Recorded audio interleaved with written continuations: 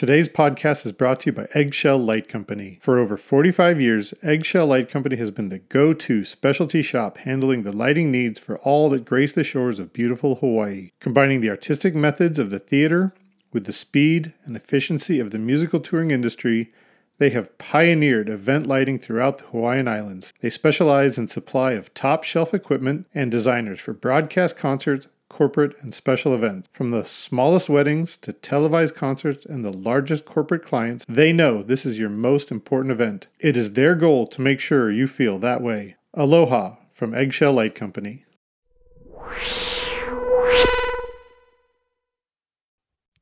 Welcome everyone to another episode of LD at Large podcast. My name is Chris Lose. I am the designer relations developer at Ayrton Lighting, as well as columnist for PLSN Magazine, LD at Large. Thank you guys for taking the time out of your very busy self-isolation schedules to listen. I have a very special guest today. He is one of my all-time favorite designers in the industry. His name is Tom Kenny. He is a very reputable lighting designer with such clients as The Who, David Bowie, Led Zeppelin. Thank you so much for making time to chat with me today, Tom. I appreciate it. Yeah. Hey, how you doing, Chris? You're up in Canada. I'm here in Miami. Two different worlds at the moment. I feel like we're worlds apart. I would much rather have this over a drink in the pub somewhere, but here we are. Yeah. No, this is great. This is cool. This is what you can do these days, and I'm sure everybody's watched every TV show and everything, so we might as well have a bit of a laugh on the podcast. I'm just about to start Ozark tomorrow. I made it through all of Tiger King. I made it through. We redid Breaking Bad. We're as far as we can go. So it's a good time to have a chat. That's just by watching the presidential conferences here. You watched all that. Anyway, let's do that. I can't watch them, man. I'm so thankful to live up here because I have a prime minister who is so well-spoken. Yeah. He would never... Well, so politicized here. If you look everywhere else in the world, and it's just politicized. It shouldn't be. It should be matter of fact. It should be just, this all stuff happened when I was back in Ireland. I'd heard about it. And my daughter, who's very much into diet, and she's doing a master's in nutrition, she's always trying to keep and safe and healthy, started talking to me, and everybody was talking about it. But the Prime Minister in Ireland, there had just been an election, and he happens to be a doctor, so it's facts, it's the real thing. So it's not worth getting into it. So many people are polar differences, but I just, as long as everybody's safe, I don't care. At the end of the day, I know 4 people have passed away, 4 great people, and 5 days of hell, and they were gone. So I am putting together a list of people I'd like to go straight list, but they know who they are. The thought of having a doctor as an elected representative sounds so refreshing. It sounds... And he's gay and he's a Muslim as well. Imagine that. Yeah, so whatever. But it's a little country, Ireland, with lots of people that have gone all over the world. Very progressive, and everything sort of works. But they have their ilks. They've gone through a lot of shit like everybody else. But they're like Canada in the sense of looking after this. There's a solidarity that we need to get back here in the States. Where everybody looks out for each other instead of looking at shit television stations, and I speak to people, man. I've got to bite my tongue. I'm my God, how did you become so successful? But that's neither here nor there. I work for a lot of great people. A lot of the people I work for mainly as in tourists are all over 70, so all of them have to be very careful. I've been in touch with all my friends, and they're in their 70s. They've been around a long time. But one of them last night said to me, "Shit, I never thought I was 75 when somebody told me." And it's a bit like how to sort of turn this around. That's how I didn't know I was a lighting designer until actually Willie Williams told me, "Oh, that's what you're called, Tom." I went, "No, I do the lighting." He says, "No, you're a lighting designer." That's a long time ago, but we all just got to carry on. And sort of, as another friend of mine is a famous songwriter, Christy Moore in Ireland.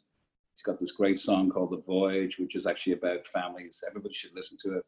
I sent him a text, and I worked with him when I was 16 and 17, and we've kept in touch. And he said, one thing we're going to all need at the end of this is a lot of light, which what we do for a living. But obviously, we can, in our personalities and our life, we can shed some light on people's lives. Oh, that's profound. Everybody's kind of looking for the light at the end of the tunnel, and there's going to be a lot of need for it. Yep. Yeah, no, definitely some need, and people, that's the thing about touring. You go out and tour, you don't know who anybody is the first day. 2 weeks later, you die for most people, except for that audio guy that nobody likes. But I could go on for hours about stories and stuff like that. But that's the community. That's what a community is all about. And fortunate, and I work for great people, and we've been around great musicians and great bands and great management and great fun, and the audiences are great, and you learn something. The journey between the stage and the lighting desk, I've met some of the most funniest, looniest, craziest people, and I've also met some great people, unexpectedly. But I'm fortunate. I work for bands that really don't have any rules, so you're in my position.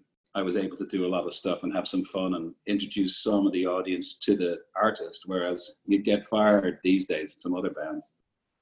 But well, let's start from the beginning then. How did you start the path to becoming a lighting designer, even though you had no idea you were going to be a lighting designer? No, I didn't know what I was going to do. I'm from Dublin in Ireland, and all my brothers are musicians in the traditional sense. They play Irish traditional music, and I used to be dragged along. I used to hate it. Until one day, I used to be dragged along to all these sessions and stuff, and everybody was like 15, 16, 17, 18. And, because they were very good musicians and they were a great sports star, I'd get away with a lot of flack. So I'd be allowed to hang around. And then one day, I was at this youth festival, Gaelic youth festival, and the guy who was turning around says, "Hey, can you give me a hand?" And so I helped him push some cases. I was about 13 or 14. And then just helped him. And my dad said, "Hey, go over and help him." So the next time, another city I came, or village, we don't have cities, village, I went to see him, and he says, "Hey, will you help me today?" And I went, "Yeah." So that went on for about a year or so. And I got some of my pals one of them actually works for U2 now, Rab, and Matt, who's a friend of mine, who's a plumber, and friends of mine, Fiach, who was head of the Irish Theatre. Like, we all were just like 13, 14. I just got them legs here and there helping out on this festival. And then at the end of that sort of run of things, I got a phone call once. My mother said, "Hey, there's some guy called John looking for you." And he was, when was that? 1979, 1980 or something like that. And he said, "Hey, I've got this little band. They're called U2. They're from the north of Dublin, and they're doing bigger gigs than they used to play in this little sort of swag meet and greet sort of market called the Dandelion Market, and they were going into like little bigger venues, little tiny theatres in Ireland." So I helped him on sound and lights and everything, and that was John Kennedy. And I met a friend of mine, John Dunford, from that, who was a sound engineer, and he got me more involved with the folk end of stuff. But I was around.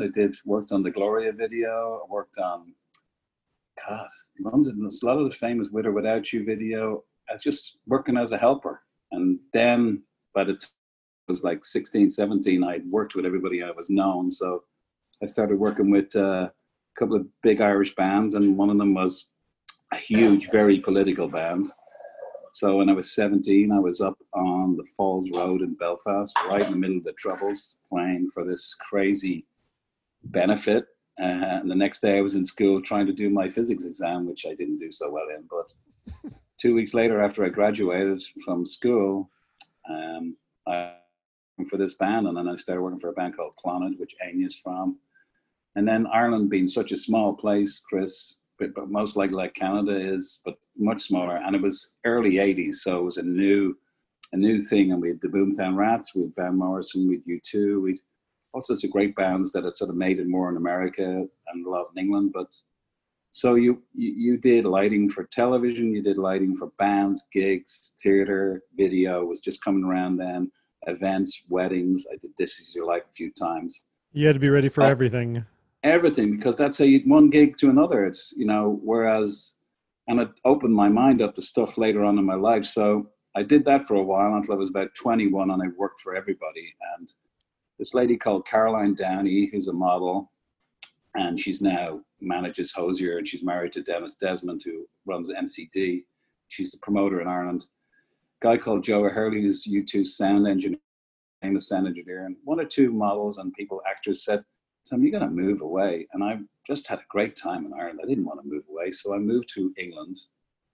And right around 1985, 86, just after Live Aid, around Live Aid time. So it was a buzz, but there was no money. Nobody had any money. So moved to England, started working for Super Mick with Peter Clark. And of course, immediately I was amongst a bunch of people like Faye McMahon and Peter Jennings and Duchess, Sue Airedale. God, so many great people who were just, Steve Hall, great people who are just there to help you out. And we were doing gigs. All of a sudden, I'm doing a gig in the Buckingham Palace. All of a sudden, I'm talking to Ringo Starr and George Harrison. And then what happened then? And then Harvey Goldsmith, who I used to work with a lot, who's the guy who did Live Aid, he said, Eric Clapton's looking for a light designer. All the normal people are away on The Who. I'm going to put you in there, Tom. So I went to Israel, started off in Holland, went to Israel, and then we went to Africa, did some shows in Africa for the Swaziland, Botswana, lots of places. And all of a sudden, I'm Eric Clapton's light designer. I'm 25 years of age, and he 25. wanted a new, I know, he wanted a new, they wanted a new look, and they got rid of, they sort of moved on from some of the people who were working with them. And it just so happens myself and Robert Collins, who's Dire Straits here, were picked, and we did Princess Trust shows. And just once you get in, as you know, Chris, once you get into that sort of, group of people, all of a sudden, Phil Collins is the drummer in Eric's band. Phil's gone, Tom, I love the lights. Can you help me out? George Harrison, Elton John, I could name them all. And you're just in that different level. And because I was Irish and had a bit of a laugh, and I was doing, helps. They'd always had guys from Shoko who were lovely guys, but they weren't us, you know what I mean? And they weren't just fucking cheeky bastards who just, I'm going to try this. And my biggest hurdle, which you probably know, which a lot of guys would know in the past, was the backline crew who were used to getting away with murder easily and just was terrible on the stage. And production manager had always tried to keep it clean, Mick Double. And so we started doing stuff like that. They were great, the Clapton crew, but some other bands I work with, the backline guys, fucking animals. You know what I mean? They just weren't into this new change of life, lighting. Sound guys were getting really technical. So were lighting guys, and video was coming out. And so I went from the Clapton thing, and during that time I did some one-offs for David Byrne and David Bowie, which was around 1987. And David Byrne asked for me to do his first solo tour out of Talking Heads. I did all that. That was an eye-opener. I could write books about that. Same time, David Bowie asked me to do the thing with him in London. And that just opens you up. Went from that to working for, when I was about 1993, I started, things weren't going great at home. I was doing a lot of TV, doing a lot of stuff. And Bill Kirby, who's the manager who I was working with, Pete Townsend, said, hey, I've got this project, Robert Plant and Jimmy Page. We really need somebody with our eyes on it. I love what you do for Clapton. Will you help us out? So I was given Andre, I'll never forget it. I was in Chicago, and he said, give me a call. He was in Hong Kong doing some press thing with Robert and Jimmy. I went and called him. And he said, right, Tom, I really need somebody young. I need somebody who's not from our world, who is from our world, but is not afraid to do stuff, because Robert has his guy. Jimmy doesn't know what he wants. We need somebody from the rock world. We love what you do. Harvey wants you to do it. Everybody wants you to do it. So I left Eric Clapton, which was like a big deal, because I'd had such a great community, and there's such wonderful people, and they looked after me, and it opened me up to people. But he was starting to play the blues. He wasn't playing the hits anymore, and he wasn't enjoying himself playing. So went from that, and then you're in another club. I started working with Page and Plant, did the Unleaded show. That opened me up into another world altogether, even though I was in an amazing world with Clapton, but other world. And then what happened? Lots of different bands, Design vs. Santana, lots of American bands, doing a lot of TV at the same time. I was lucky to have worked with, did a couple of things earlier on with Bobby Dickinson. He was the TV guy, and this is a long time ago. So it was just Bobby and Alan Bratton came along and showed Bobby how to do it in another way. And there was very few people that did it. So I was told once by Clapton's manager, hey, Tom, I'm fed up with these guys coming over, getting involved with our show to do it. And same with Tony, who's Genesis' manager. He said, Tom, you should learn. There's nobody from here, from Europe, that does it. So I started getting into TV. And fortunately, when I moved here, eventually that really opened up my world, because Gail Napoli, Alex Paletti, all these different people I'd met, Audrey, I'd met during the Unplugged times with Clapton or the Zeppelin stuff, they helped me out. And within a few years, because my lighting is so different from the Dickinson way or the Branton way, I had my own way. I just got lots of work and moved me into, because of the Who and because it opened doors, and that's how you get there, So there you go. That's how I got to this point. Wow, that's an epic career. That is a laundry list of clients there. I forgot about the George Harrison, Elton John, Elvis Costello, all that shit. But anyway, that's for another time. But no, the thing, when you work for someone like a musician, Clapton or Zeppelin or Bowie or the Who, other musicians sort of go, shit, if he works for him, he's fine, which is great. And it's like any business. You ask an architect, you ask an engineer, you ask a builder, if you work for the top and you work for a long time and you're a decent human being, I think it's the same, Your profession is the same. But obviously we have to have a flair and a way of doing things. And I was lucky to work with people who, Clapton's music, all the rock stuff, the blues stuff, the David Byrnes. David taught me an awful lot. All of a sudden I'm working with David Byrne, Oliver Stone, Barry Levinson. Shit, I could talk all night of the people I worked with. I worked for David, Vin Benders. So when somebody reaches out to you, let's say you're with Eric Clapton and somebody from, let's say Led Zeppelin calls, how do you decide which one you're going to take? What's on the pros and cons list? Cons. It was fucking hard to leave Eric Clapton because the nicest people. Eric is the most nicest, generous, fantastic, and every night you're blown away by the music. But it's a life thing. My life was changing at home. I was growing up a little bit in this other sense, maturing a little bit, and I wanted a challenge. And then Bill Kerbishley came to see me once. We were doing a huge class, 4 nights in the Madison Square Gardens, and because I'm the concierge sitting at, what it's like, you're at the lighting desk, everybody asks you the stupidest fucking questions all night. I had people coming up to me going, hey, when's he going to play Layla? And Eric wasn't playing any of that on that tour. So it was, it's the same with people who work for Neil Young or people who work for other bands, that they just want to test out their audience. At the same time, we had put together this beautiful set. It was absolutely gorgeous. And what was starting to happen is that people were starting to talk about the production more than they were the concert and content, which is not, just don't like that. They want everything to be. And Eric never, ever said anything about lighting except for, Jesus, where that follow spot operator come from, or blah, blah, blah. Never would say a word. And I started going, you know what? I'm starting to have to do a lot of lighting here, which is before with him, you never had to do a thing. You had to, what Santana said to me once, he said, Tom, the musicians and band are like the fruit, beautiful, gorgeous insides of a cake. For the icing and the hundreds and thousands and all the candles on top. It should never be more or less, and it's true. It should never. Some bands need a lot of distraction. We do that with a lot of the pop stuff I do. It's like, as Robert Collins used to say, shit in, shit out. But if it's really good stuff, it's going to be great. So what can you do? And it's proven many times. All the bands I've been with, sometimes they've gone on in the afternoon and 100,000 people are rocking out,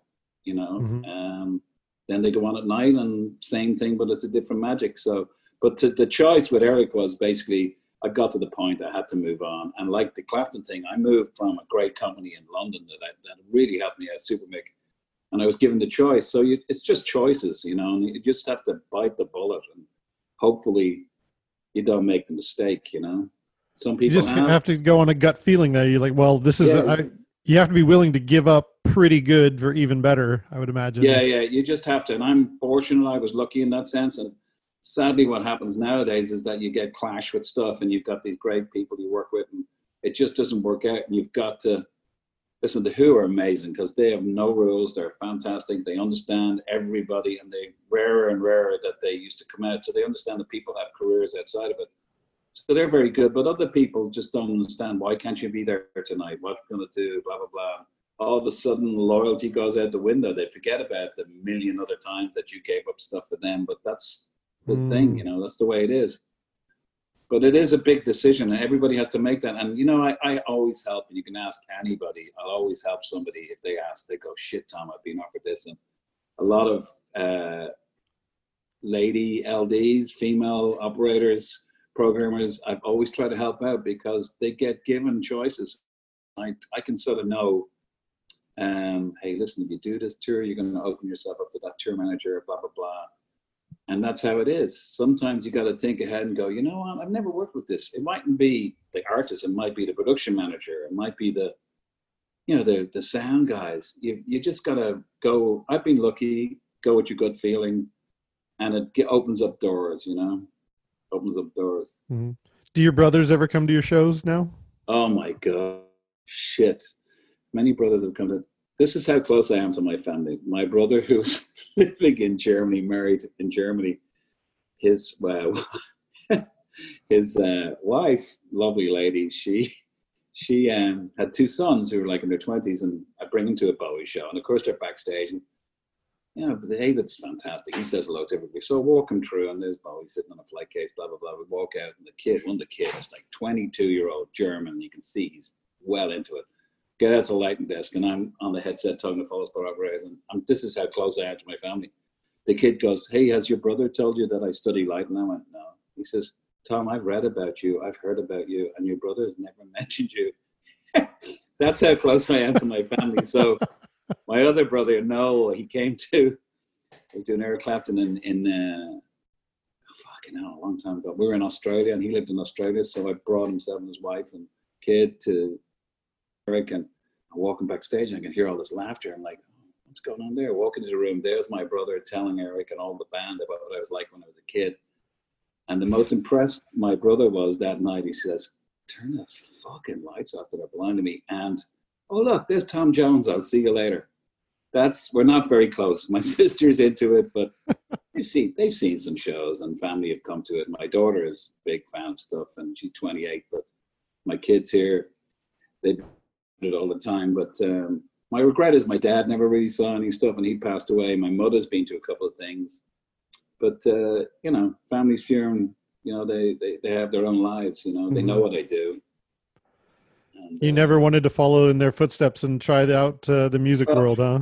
Well, you know, as we were saying earlier on, Chris, I know I'm not a musician, and I was just, you know, one very famous violinist was trying to teach me violin. He says, Tom, you just got to stop being distracted and try and put your mind to it. And that's what I never did. You have to be able to put your mind to it. Yeah. I was never into that. I was into other things, and you know, I went that way. But I definitely have it in my veins. I know music. It's in your mind, and timing and music, and I can learn music very quickly. So it's definitely in there. I'd like to listen. I've been standing beside the most famous guitars. I've had to bring some of those famous guitars bring them to the artist. I've stood beside the most famous pianos, violins, drums, and for some reason I'll never touch them because I come from a family that you don't fucking touch the instrument, you know, whereas mm-hmm. other people might try and touch it. I just wouldn't. It's just respect for musicians' instruments, you know. I'm with you. I have music in my blood. I feel it. I can tap along. I've got decent rhythm, but the music just doesn't come out of me through an instrument. It comes out through the console. I can accent music, and I can get a vibe, and I can listen to lyrics, and I can count to 4 many times, but it doesn't come out through guitar or drums or anything like that. Yeah, I know. And I've sat, you know, because I do those award shows and all those shows, you get some great people that come along. The really, really good ones don't say anything to you, because when I used to go to big award shows, I'd say hello to Bobby Dickinson's or the Alan Brantons, and you have a little note here and there. Different for Bowie, that's different. But other bands, I'd always just stay out of the way and get them a cup of tea. Never have the cheek to go up to someone like Roy Bennett or Willie Williams any of the greats to say something. Never have though that cheek goes out the window with some kids, man. And you're like, this kid was a dimmer guy fucking last week, right? You know, the problem with me is I come from music. So when I'm doing the MTV Awards, something like that, and such and such is coming from such and such band. And I'm like, okay. First thing is always a clue that they're a complete and utter novice wanker is they ask for a lighting plot. And you're thinking, come on, guys.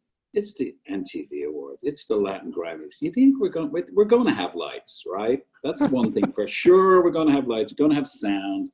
So that's the first sign. The second sign is when you haven't done anything, you haven't listened to anything, and they're involved, you know? And there's great guys out there and girls that are just fantastic, and they'll give you some notes, and they're 100% behind you. Steve Cohen, Corey, Keeley, everybody, they're great people.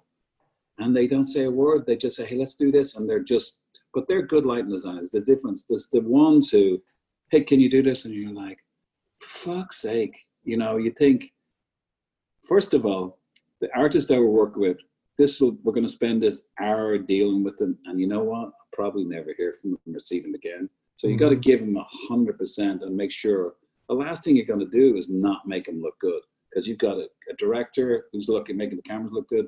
You got a videographer making look good.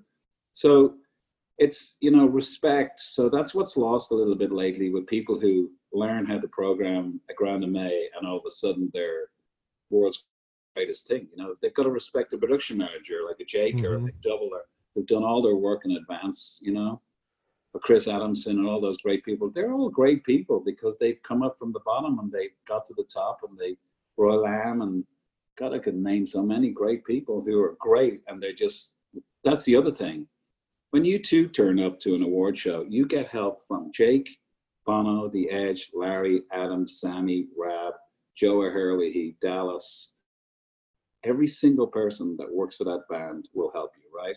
Mm-hmm. Same with the Foo Fighters, same with, I could name them the whole time, J-Lo, Beyonce, all those people, the top of the class. Taylor is amazing. Her mother's amazing. Her management, Robert, everybody, they're great. They want to help you. And it's the other ones that I could have a whole world talking about. But actually, the good ones that start being a complete and utter tosser, but who have talent, realize that the next time you meet them, you think, wow, they really learned how to do this. And they're great, you know, and they're very much into the project. And I think that's the way it is. If we're all one thing, some people are great at some things, some people are better at others, but I think it's just the attitude, and that's been lost a little bit in the newer people I meet. But then there's great people, Brian Jenkins, there's loads of great younger people who come up, Cat, God, I could name a million, that are just great, and they're into the music, and they're into their artists 100% looking the best they can be. And you see it in sound as well. I hear some great sound, and I always go over at award shows. I go, man, that sounds great. And, you know, one of the best examples that has to be the iHeartRadio show in Vegas that you do every year. Yeah, that's the cornucopia. We inherited that. I won't mention his name, but he knows who he was. And they just had they did it the wrong way. They let every lighting designer and sound engineer and everybody touch the console, right? Mm-hmm. But I understand because I've been in their position a million times. And at the end of the day, because it's a TV show, I just decided, let's do it like an award show. Let's give the artists, people, lighting designer, creative, they've got 20 minutes. So it's a lot of time. We give them previs. We completely understand. But at the end of the day, when I get into the truck, they don't know I have the manager sitting beside me. They don't know I have the brother of the blah, blah, blah sitting beside me. So everybody's involved and everybody does a fucking amazing job in that, because all of a sudden, hey, you're the LD for a band. You go, shit. Okay, there's 25,000 people in here, but actually what we're looking after, because you know you can do the 25,000 people in the arena, that's what you do. Mm-hmm. But it's the hundreds of thousands, millions of people who are on streaming and people who are watching on TV afterwards. And guess what? And it was Alan Branton who taught me this many years ago. He says, so the kid comes up to you and goes, hey, I'm such and such. And you go, okay. And they go, hey, why can we not touch the thing? And you say, well, this is how it works. I've been around a long time, and I'm not being rude to you, but a week from now, if I let you do this and you don't do it the way that they want it done, not saying that you're not good at it, but the bass player's wife will be watching it with her girlfriend. Now, this is in the TV time. And one of the girlfriends might say to the bass player's wife, or the bass player says, shit, that doesn't look too good. And the bass player's wife and girlfriend or sister, whatever, say to the bass player, and the bass player will say to the manager, and the manager will get in touch with me, and they'll say, hey, why didn't that look so good? And I will say, because your guy did it. So what do you want to do? Do you want us to take the risk and do our job and look after you 100%? You know, and that's the best thing. You've just got to. Yeah, but it doesn't matter if you say that. He's not going to be the one who's going to get fired the next year. It's going to be you're the one who's going to be. Yeah, and you're going to be the one not let back next year. You know, and on the iHeart, what I do is I've got Mike Appel, who's one of the best in the world. We've got Fuji, who's fantastic. We've got Tiffany, who's fantastic. We've got Jess, who's fantastic. Sometimes I'd have, Felix has done it. You've got the best programmers. You know what I mean? You got the most amazing people who can put together any show, but you've got minutes. You don't have, I've got 3 weeks of rehearsal. You've got minutes. So on that show, it's like coming into a great kitchen and you've got the best chefs around and they're really good under pressure. Your job as a band's lighting designer is to really look after. Nobody gives a shit about that chase that you do or blah, blah, blah. And the best people who come along are always, and it's the same on awards. So there's someone like Corey or was people like that come along and are, Nick, or, I could name so many, Baz. They'll have internal lighting, an internal set. They've already thought about their plan.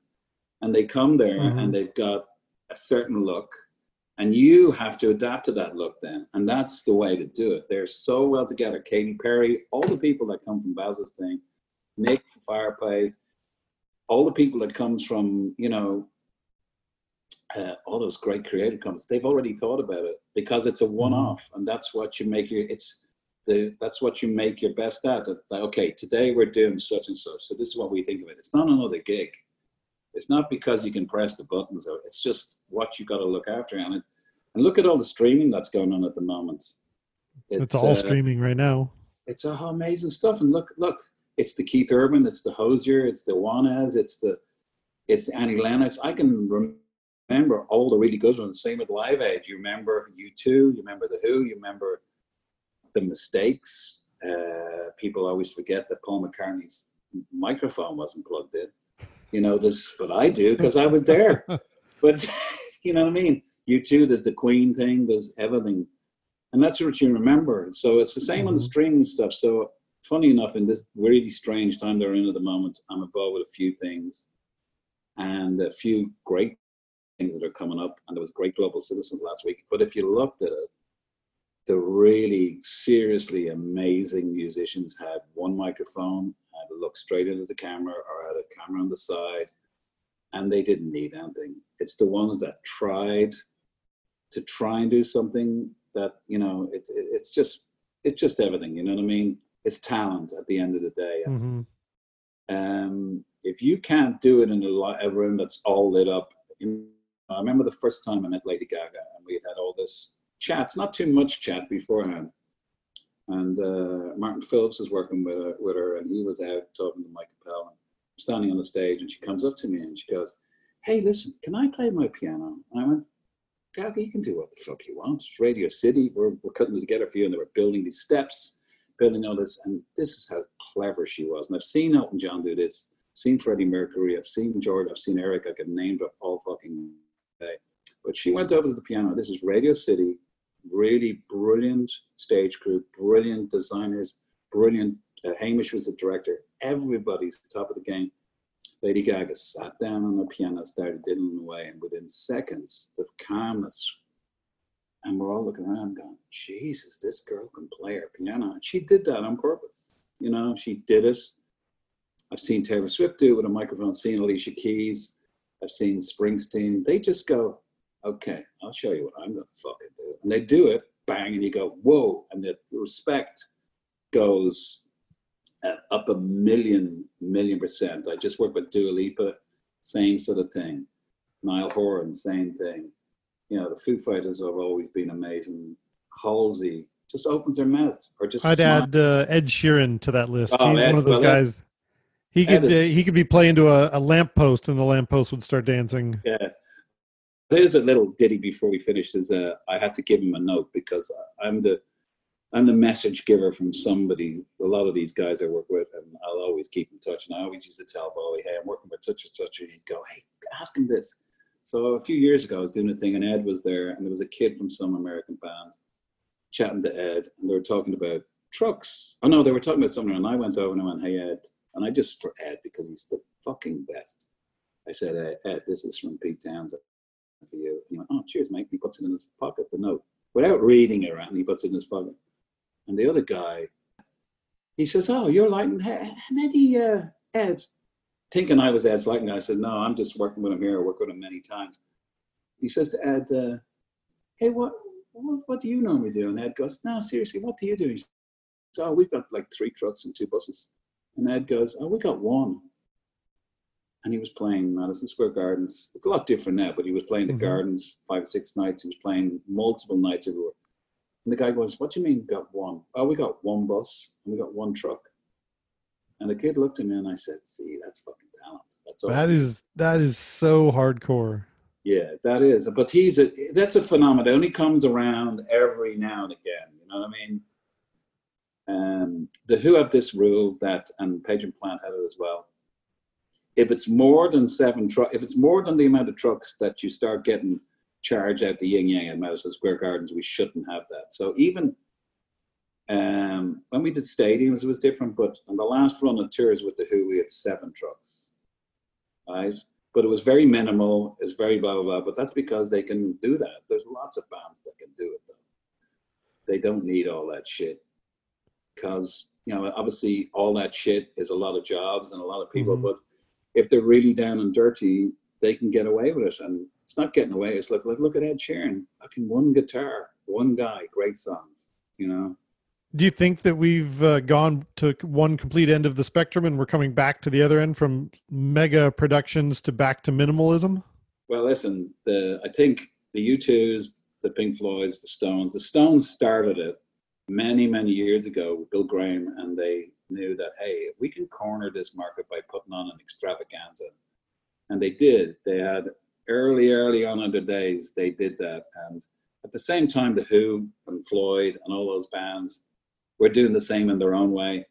But really it was the Stones. And then that sort of went into the U2s came along, the Grateful Deads and all that. And listen, when you go and see a Beyonce show or a Gaga show or Katy Perry or Taylor shows, they're fucking fantastic and they're entertaining. And you go and see it and you're like, wow, they really are. U2 is like something landed on from the moon. But and it's their lead singer, it's their thing. But they could easily, any one of those people I met, they could easily do it with a couple of lights and blah. But then again, lots of people would be out of work and lots of people, and it's just a different way, you know. And you know what the great thing about all those musicians is when they do the minimal thing, it's stunning because it just you see how fucking great they are, you know. And but it's how many times, Chris, have you heard singers singing in a sound check and you're going, oh my Jesus Christ, how's this going to be, you know? We're going to need more production. Yeah, bring more lights. But yeah, no, listen, production is down to the band, and some bands are famous for putting on stuff. And, you know, listen, years ago, get back to Page and Plant, U2 were at the show in Dublin, and I looked around during the show, and I was looking around at the audience, and I saw a guy waving at it. It was Willie, and he was pointing at a light that was hitting him. Right? So I turned around to the programmer who was working with me. I said, hey, can you move that light? And he looked up, and it was U2 and Willie, and they moved the light. And they started laughing, right? Because we did that during the show, and I've got lots of stories like this. Afterwards, I saw Bono, and I saw them all. Oh, my God. But that tour, we started off in Eastern Europe, and Robert Plant had said, Tom, you're only going to have 1 truck, and you're going to share it, and you've got to come up with something cool. So I only had enough room for 24 icons and like some Lycos and some Molfe and like some drapes, and that was it. We went around Eastern Europe Turkey, all these amazing fucking countries. I could write a book about that. Got to Dublin, and we put on this show, and fucking a band like that will blow your head off with the house lights on, right? So afterwards, I was talking to Bono and all that, and they were like, Paul McGuinness said, Tom, if I could talk to him into doing a tour like this, if I could talk, and Willie was like there going, yeah, we've been trying to get back to doing it. This was after Zoo TV, it's one of those amazing tours. So McGuinness just wanted, if we could do this, if you two could fucking show how amazing the band are. They don't need this, but we do it as part of, that's our show. We are expected to be this big. So anyway, about 8 months later, I'd finished with the Page and Plant stuff, and I got a call from Steve Airedale, or I don't know who it was at the time, maybe Steve or Jake or something like that. Hey, come down. They wanted you to come down. So I went down to the thing. There's nobody else in the arena. I knew everybody. It was like a fucking wedding, as most Irish people get, you know, when they go to U2, you're really well looked after. They're amazing, hospitable, great crew, everybody, Jake, the band, everybody, management. And I go out there, and Willie says, hey, Tom, look up. And I look around. He says, so that's what happens when you talk to us about minimalism. And it was, Vertigo was stunning tour. But they started off with 2 trusses, and then Bono said, hey, let's do this, and blah, blah, blah, let's do this. And that's how they grow, you know? Mm-hmm.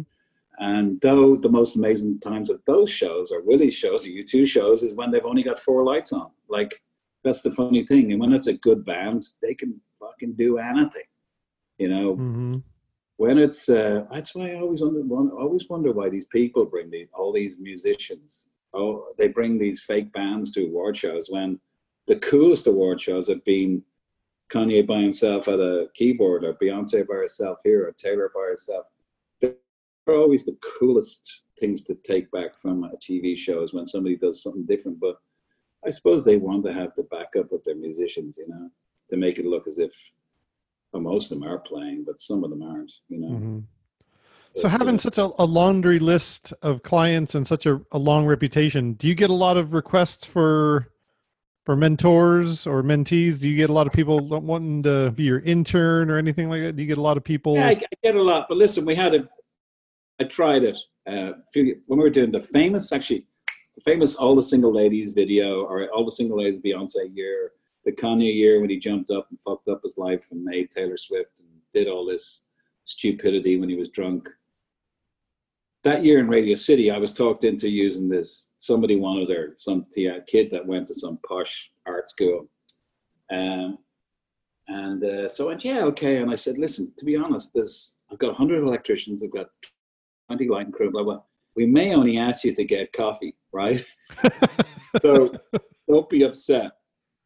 Anyway, the second day I said to him, hey, you okay? And he went, all I'm doing is getting coffee. And I'm like, okay, but look who you're getting coffee sitting next to. And he went, what you mean? I said, that's such and such, that's such and such. This guy's done this. This guy worked for the Met.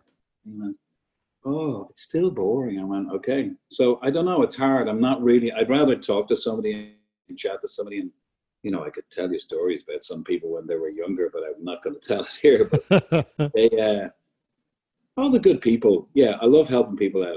There's a couple of people I really keep an eye out for, because they're going to be great, and they just need a certain push in a certain direction. And some people they're so quiet and they're so nice, but they're brilliant lighting design. They get bullied a bit, so you got to try and tell them that occasionally you've just got to go to the manager and go, this guy's a fucking dickhead, or this woman's a bitch, or this person's treating me like bad, because the band need to have that person as their designer, you know. It's the same in our world is a little bit different, because you can actually, most of the time, talk truths to people about stuff, you know. But then I've worked with bands, and Jesus Christ, we did years ago, we were doing Roskilde Festival. Have you been there, Chris? It's an amazing festival in Europe. It's in Denmark, Roskilde. And they've got 3 stages. And one stage finishes, the stage behind you. It's just the most amazing experience. But the food is amazing. Everything's amazing. And Royal Am, who's our production manager, loved waking us up. Even though we'd only been in bed an hour, he woke us up and says, come on, let's load in. So I jumped up, helped the backline crew. We put in all these. We had a massive orchestra. It was Page and Plant. And we were playing that night with REM. They were the biggest band in the world at the time. Amazing fucking tour with projectors and everything. Willie was doing it, was stunning looking. So we loaded in all our stuff and put it all up stage, so because we were going to be last on. And during the day, we had nothing to do. And at the time, REM had changed production, and they had some people from Neil Diamond, they'd some people from this and some people from that. All I could hear was this guy whining about the food and whining about this. And I'm sitting there looking around, and Helena Christensen is sitting over there. Cindy Crawford is sitting over there. I'm looking around at this backstage going, this is fucking amazing. What's he got to worry about? Look at all the people around here. And anyway, he was just a pain in the ass. So I went up to the guys and I said, who's that guy? And he says, oh, he's one of the guitar tech, and he's been with the band for years, and he gets away with murder. Right? Okay. All right. So later on that night, I focused all the icons onto his area. So in between songs, all the fucking icons flew over to his area, and all I could see was putting his hand up to his eyes. So listen, I'm not vengeful, but it made us all laugh. We even put, Robert Plant was even into the joke. So yeah, you know, there's people who shouldn't be in our business, you know, but whatever, you can't, everybody can't be, you know, happy. And I'm lucky I work for people who enjoy what we all do and we all bring to the show and are decent human beings, you know. And those are the sort of things that Tom Kenny can get away with. I can get away with that, but there's lots of people who can't get away with that. But there's nothing worse than a whiny backline guy, isn't there? Did you ever see? You ever see Dave Grohl's itinerary or rider he made for? Yeah, classic. It is classic, you know. So you know, what can you say? But yeah, no, there's something about pranks like that. If they're done fun-lovingly, and if probably having your accent doesn't hurt. No. But if you're doing it in good fun, that's enjoyable. That's enjoying. Yeah, especially somebody's being a pain in the ass all day. Like those, you know what festivals like, if you don't put your, like there's Laura Frank who works with us, and I couldn't do this one Bowie in Glastonbury. And he loved festivals, Bowie. So Glastonbury was like, oh my God, all the bands, he'd walk around, check out all the different bands, all the little tents. But Laura had never, she came from Video World and Verilight World. She was a Verilight diva. So she got treated really well, always. And she was a great programmer. And I needed someone that I trusted that could go out and look after David a few times. So she was sent over we did all these shows in New York. And then she arrives at Glastonbury, the bus pulls up and there's Bowie getting out and blah, blah, blah. And she gets out and the first thing she says, production manager says, hey, what time are we going to the hotel?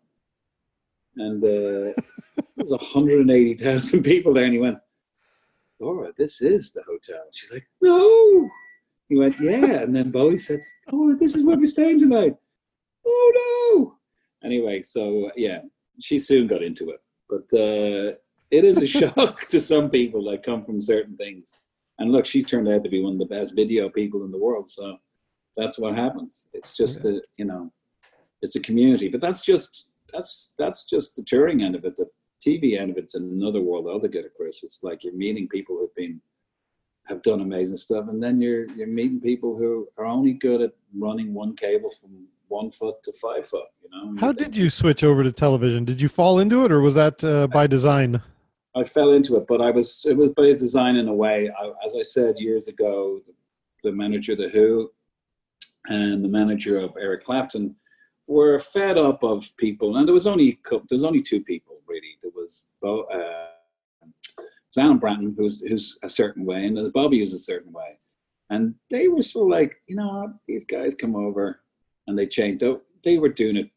Listen, I've learned that both of them, and anyway, there was only 2 or 3 of them that did it at the time, and they were only doing exactly what they were supposed to do. But artists and management and people like that, especially British or Irish, they're like, hey, hang on a second here. This is our show. You could please, and you know what? They should understand a bit more for television, which I've learned. You have to learn all these things.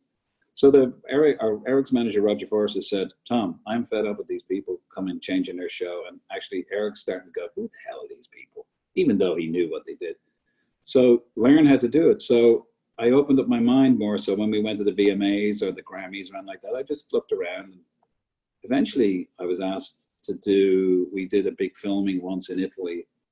And the producer said, will you do it? I went, yeah, okay. And I just had a really good gaffer with me, and we did it, and I just didn't change much. I just learned how to do it. And then when I came here, there was, I'm not part of the American touring scene, so there's only so many people who are impressed with the great bands that I work with. So a couple of my friends who I'd met during the years, and because of the way I am, I was always the conduit. If the TV company says, hey, any chance of getting him to do this? I'm like, okay, I'll go up and ask him. I'd go and ask him, or I'd know exactly who the person. So they knew I could cut through corners. So I was really lucky in the early MTV days, and then some of the Sony acts I knew, and some of the great producers here. They were willing to, take a risk on somebody, and that was like 25 years ago. And I have a different look that was very different to everybody else. And all of a sudden, that was the look, because I had introduced it. It was just I was fortunate that's how I did stuff. And it's the same with, other people. Bobby has a certain way. Alan Bratton has a certain way. Everybody has a different look, and you can sort of turn around and go, oh, I know that person. But I came at a time when there was a lot, and I was never afraid to play with all the Airtime products, all the Ryobi products, because we all grew up, Chris, in the Verilight world. But Verilights, once it became corporate, forgot completely who made them there, who got there. And they were only interested in theater, and they weren't interested in music anymore. So I'd inherited Showco and Verilight because I worked for Bowie and The Who and Zeppelin and Clapton. They were all Showco people. Now, Showco people are fantastic people, but they were Verilight, and the Verilights were great. And I was the dummy. I used, I was the dummy guy to bring out the first VL5s. We had the first VL6s. We had the 7s for a while because it was the Clapton tour. And Rick, who was the Gobo guy, Rick Hutton, tried out. And we were always like we'd be the guinea pig, and we'd always use it. So got to the point that they weren't treating us the same way anymore. And the only time I'd ever hear from Verilight is when it was a week before The Who or any of those bands. So along comes LSD and Ford Phase, or whatever they called it at the time, and Nick Jackson and Terry and those guys, and they came up with this like the Icon, and they said, Tom, we need someone to be the eyes and ears for the Eurovision Song Contest in Ireland. Just so happened to be in Ireland, so God, I could write a book about that. And Gary Westcott was the programmer, and so I started doing that, and all of a sudden Page and Plant came. All of a sudden the Clapton thing, we used VL5s and VL6s, and it's funny, at the time, Chris, I thought they were the brightest thing in the fucking world. Oh man, they were. We'd 24 VL5s, 24 VL6s, and they were just, I was blown. Everybody used to go, oh my God, look at how bright they are.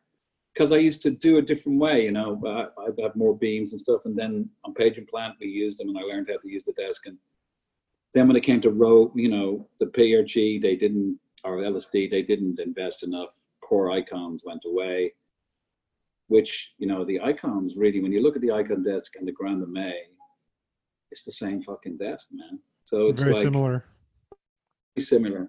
But once the heart goes out of something, it's like, God be the day that somebody sells Grand Mays, because look at Whole Hog. The people who ran Whole Hog, they were fucking amazing people. And then the minute they were out of the picture, the passion wasn't there anymore. And it's the same with Verilight. The minute Verilight sold, all the good people were gone. Tom Littrell, all those people, And but I'm not afraid to use new equipment. So all the TV shows I've done, every single Sharpie, strobe, blah, blah, blah, came from a show I did. I don't care what anybody fucking says. I was the first person to use them on, So because they would always just use a Verilight, they would use blah, blah, blah. And people would use, which you can't beat Verilights for Keylight. But now look at the BMFL, look at, the Unico, the Clay Packy. I used them a few years ago. I was in Italy, and they brought me the Sceniuses. You're not afraid to use any other stuff, you know what I mean? And the lights that you guys have, the Airtones, they're all such fucking gorgeous lights out there, And, it sounds like you were just unwilling to compromise. You were unwavering. You're like, no, just because you guys all do it this way, I'm going to do it this way. And you're all going to be shocked. Got a lot of stick. It's funny. And to this day, problem with me, I've got an amazing memory. And you can ask anybody who works with me. I remember everything everybody fucking says, even when I was blinding drunk. Okay, there's certain things I don't remember. But Even when I was drunk and falling over and doing stupid things on tour, blah blah blah, I would always remember the next day, and the crew would go, "How the fuck do you remember that?" So much so that on Eric Clapton, I used to be called Scoop, which I would remember. I'd always catch that person doing the wrong thing, right? I'd always, and I remember, and I would use it at the right time. So I was just never afraid because I came from Ireland. You were taught how to be brave and how to just carry on, try and enjoy life. So I try to be, though I have found that people, and the older you get, you realize that when a big artist walks into a room and you're on a TV show and they go, "Jesus, Tom, how you doing?" There's some people who don't like that. And they're normally people at the top. They want to be the one saying hello. On a tour, if somebody walks in, Joe Walsh, and "Tom, how you doing?" It's a different world. It's like, oh, great. Somebody knows him. That's great.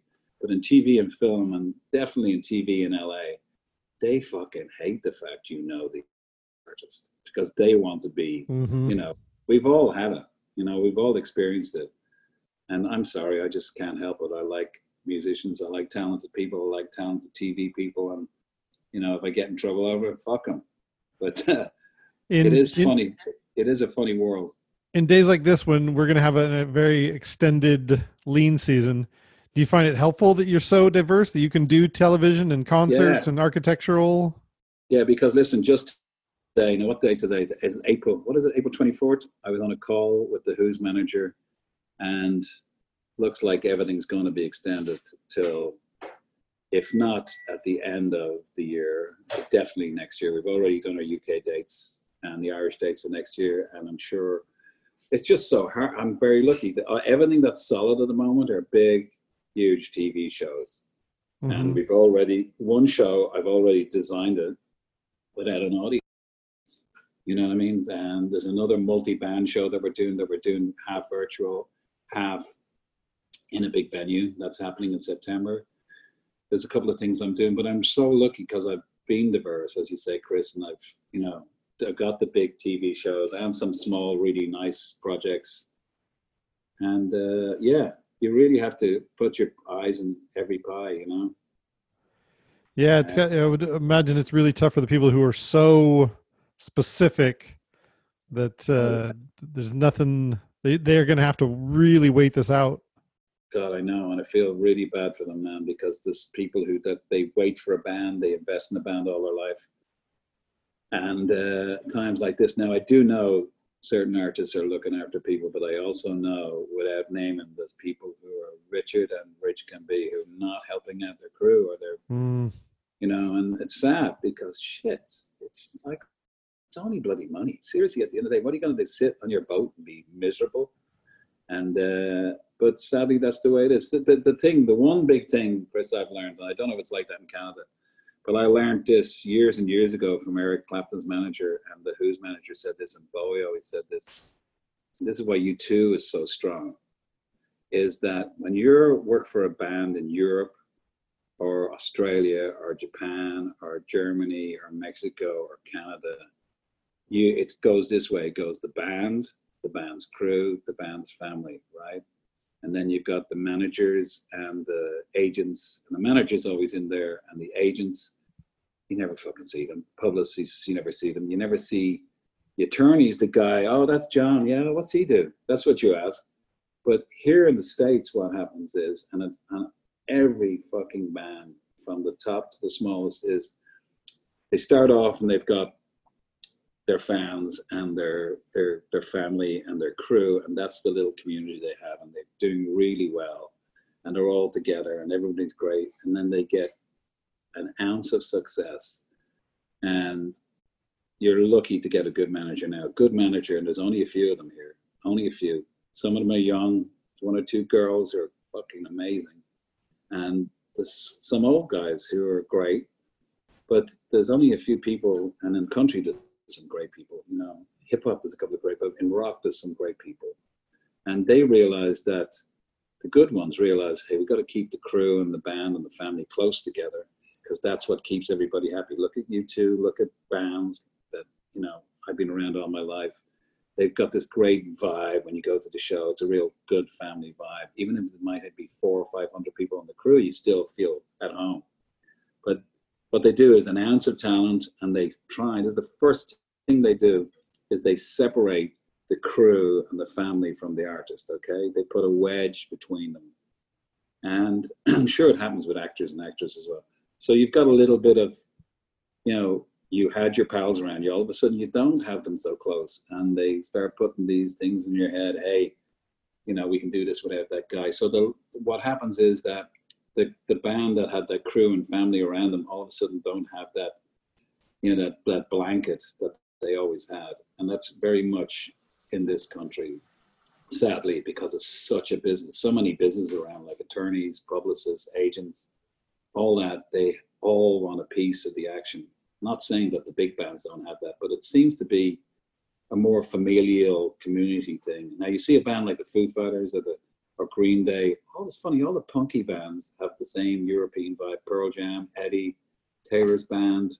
They all have country bands. They have that family vibe. Keith Urban, Jason Aldean. But then there's other bands, and they completely cut it right down the middle, and it's all this. You feel as if you're staff. A month ago, these people were playing in clubs. All of a sudden, they've got this big fucking entourage, and you're like, and that's what I've noticed with some famous bands. They come into TV shows. Madonna, the first time I worked with her, she had 30 people. The last time I saw her, she turned up with Guy Osterie and the makeup person. You know what I mean? Because she probably went, fuck, I don't want all these people around me all the time. As any person. It's got to be exhausting.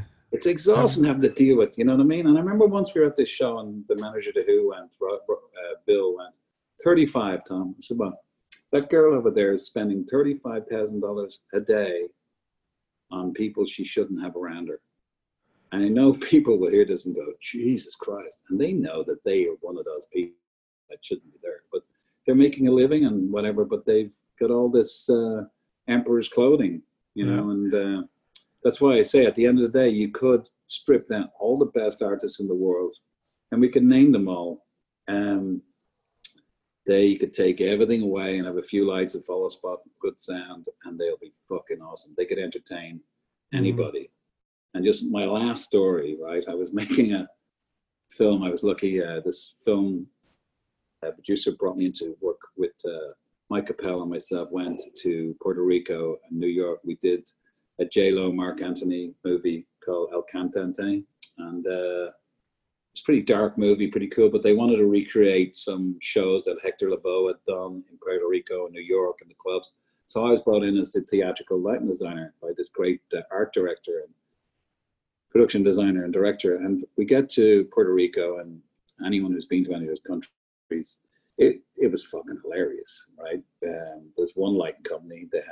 We had one lighting system, and there was a show on the other side of the island, and they were using some of my lights. So the whole time, I didn't know this, but this is how it goes on. And I always knew there was a problem was when this really attractive girl used to turn up and go, Tom, I need to talk to you about those lights that were supposed to have been here 2 days ago for the film shoot and all that. So anyway, we get to the big final shoot. Actually, myself and Mike Capel are in it. We're the audio guys front of house. We had to wear lapel shirts, and you got to spot us anyway. So fucking generator blows up, and this is what chooses mice and manner. Mark Antony walks out on stage, no microphones, house lights, and sang for half an hour a cappella. And I had tears in my eyes, and that's fucking talent. Wow. Ed Sheeran could do that. There's lots of people could do that. Beyonce could do that. There's lots of great people that could do that, but that's balls. So yeah, so I've been lucky to be around great people, and there's all great stories around it. And what can you do when you're taught by the best? I could continue soaking up all this truth for multiple hours. I appreciate you taking the time. This has been really good. Yeah, but Chris, what we should do next one? Somebody should send me a list of names of people, and we can talk about that. Nobody ever heard it, or whatever. But there's lots of things we didn't talk about, man. But anyway, we could turn this into a whole series. We could. Well, hopefully if it gives everybody a chance of an hour of just disappearing what's going on in the world at the moment, hopefully it does, man. I think so. All right. Thank you so much, Tom. Thanks, Chris. Look forward to it. Take care.